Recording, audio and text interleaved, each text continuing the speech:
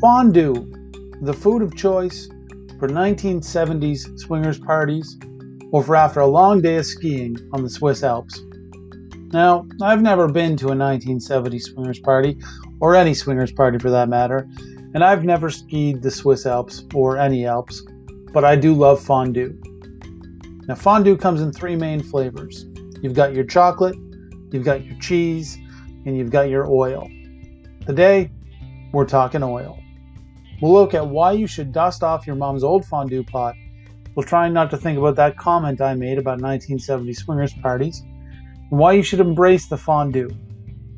I'm Chef Ben. This is Food in 5, and today we are talking about the glory that is the oil fondue. Let's get to it.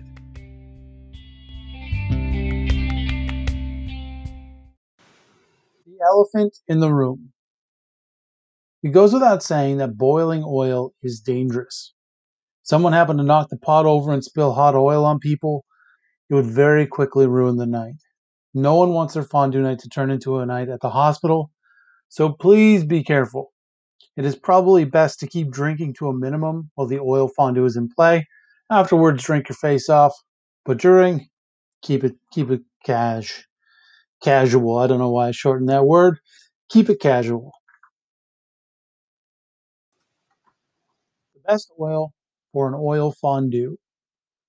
The best oil for fondue is a neutral oil with a high smoke point.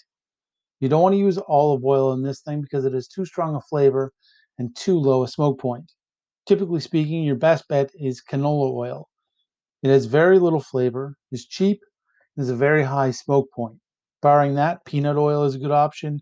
It's our grapeseed oil and sunflower seed oil.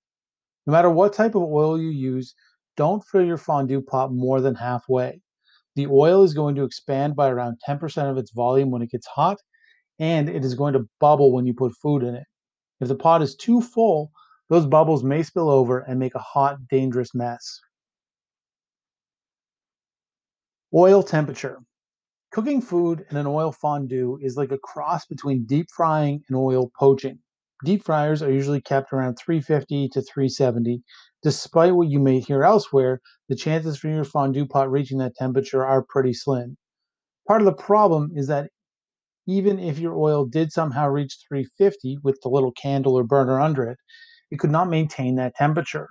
There's not enough oil to hold the heat, and every time a piece of food is added to the pot, the temperature will drop, and the tea light or fondue burner under the pot will not give off enough heat to balance that heat loss caused by the cold food. So I say don't worry too much about the oil temperature, but let me explain that. Balancing the oil temperature. When you first light the burner under your fondue pot and get your oil heating up, leave it alone for 10 to 15 minutes. This will allow the oil time to heat up properly. Check that your oil is hot enough by placing a piece of cubed bread into it. If the bread browns in less than a minute, the oil is ready to go. Keep two things in mind from this point forward. The first is that you are not deep frying your food. This is fondue, not deep fry. The second is balance. Even though you aren't really hitting deep frying temperatures, you don't want the oil to cool down too much. The key to that is to balance how much food is being added to the pot and how much time the pot has to recover after the food has been taken out. All of this really depends on the size of your fondue pot, but in general, you don't want to cover more than 60 to 70% of the surface of the pot with food. If you have some room temperature items and some fridge temperature items, put a mix in the pot. If all the items you put in the pot are fridge temperature, the oil temperature will drop dramatically and take a long time to recover. Fondue, not deep fry. Earlier, I said that an oil fondue is like a cross between a deep fryer and oil poaching. I find it helpful to keep that in mind. With oil poaching, you don't get the color or the crispness you get with deep frying. However, the food is slowly cooked in oil and it takes on a silky texture. You've probably at least heard of oil poached fish or olive oil poached fish. It's the same idea. So embrace that. Ideally, the oil will be hot enough when the food goes in to brown slightly, but then the temperature will fall, hopefully not too much, and the food will poach.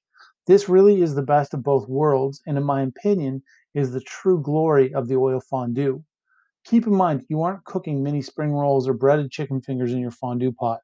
Those things or anything with a breading or coating will absorb the oil if it isn't hot enough. Keep your ingredients to pieces of fresh, unbreaded foods, and things will be good. Also, breading and coatings will destroy your oil very quickly. Ingredients. Okay, I think I've just said about everything I could possibly say about the oil component of the oil fondue. Let's move on to the ingredients. Obviously, you and your friends or family are the ones eating the fondue or the people at your swingers party. So use what you like. If I don't mention it, it doesn't mean you can't use it. It just means that I didn't think of it. One crucial thing to keep in mind with all of your ingredients is to make sure they're dry. Wash your vegetables, then pat them dry with a kitchen towel or paper towel. Pat your meat and seafood dry with a paper towel as well. Any droplets of water will cause the oil to spit and possibly even bubble over. So again, make sure your food items are as dry as possible before adding them to the hot oil. Meat and fish. Meat and or fish are usually a main component of the oil fondue. Some people like to use chicken and pork, but I prefer to stick with beef for one straightforward reason. If it is slightly undercooked, it doesn't matter. If chicken and to a lesser degree pork is undercooked, that can be a serious problem. What cuts of beef to use? Again, that's up to you. But I prefer strip loin or tenderloin.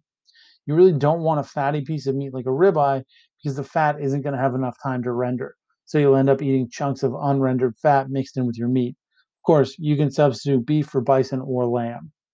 One key point is to cut all of your food about the same size. This will help everything cook evenly and will also help with space management in the fondue pot.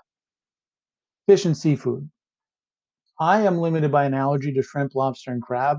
However, shrimp make a fantastic ingredient for an oil fondue if you can eat them, as do scallops. You can use fish, but avoid overly flaky fish like haddock or cod because they will fall apart. Salmon and tuna are good fondue options. Vegetables. There really is no limit to what vegetables you can use in your fondue except for frozen vegetables. Don't use frozen vegetables because it will cause the oil to boil over. If you want to use potato or sweet potato, it is best to pre-cook them because it will take forever to cook them from raw in the oil. Other than that, try and have a good variety of vegetables and make sure they are dry. Some highlights in an oil fondue are asparagus, mushrooms, red bell peppers, zucchini, things like that are really, really good. And like mini potatoes, as long as you boil them first and dry them well. Sauces.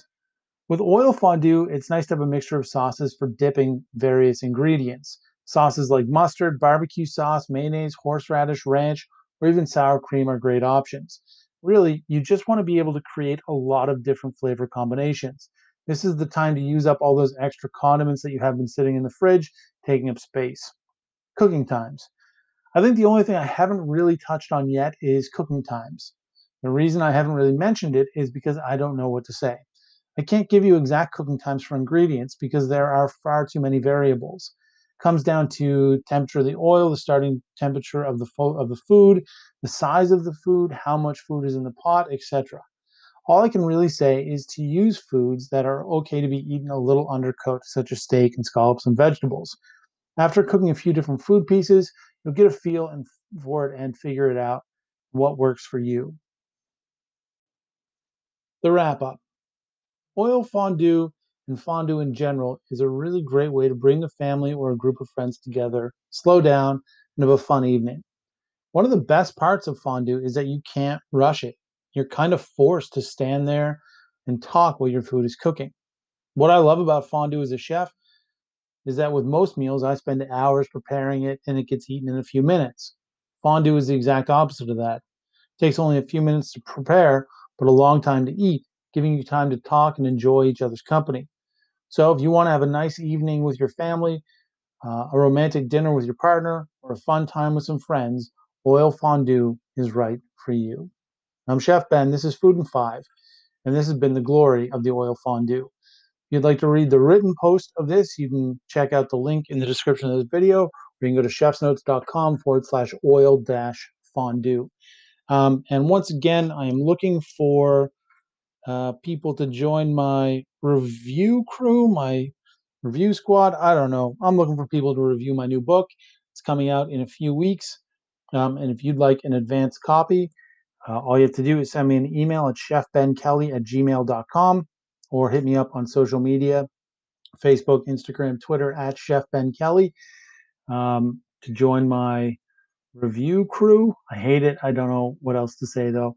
And essentially, you just get a advanced copy of the book, and then I just need you to write a review on Amazon.com, and the review can be positive, negative, whatever. It just needs to be honest. I want your honest opinion of the book. So if you're interested in that, send me an email again at chefbenkelly@gmail.com, and I'll share that in the description of this episode as well, or hit me up on social. Thanks so much for listening. I'll be back next week with some more fantastic episodes, hopefully with my co-host, but we'll see if we can get it done this week. Thank you so much. Have a great day. I'll talk to you soon, everybody.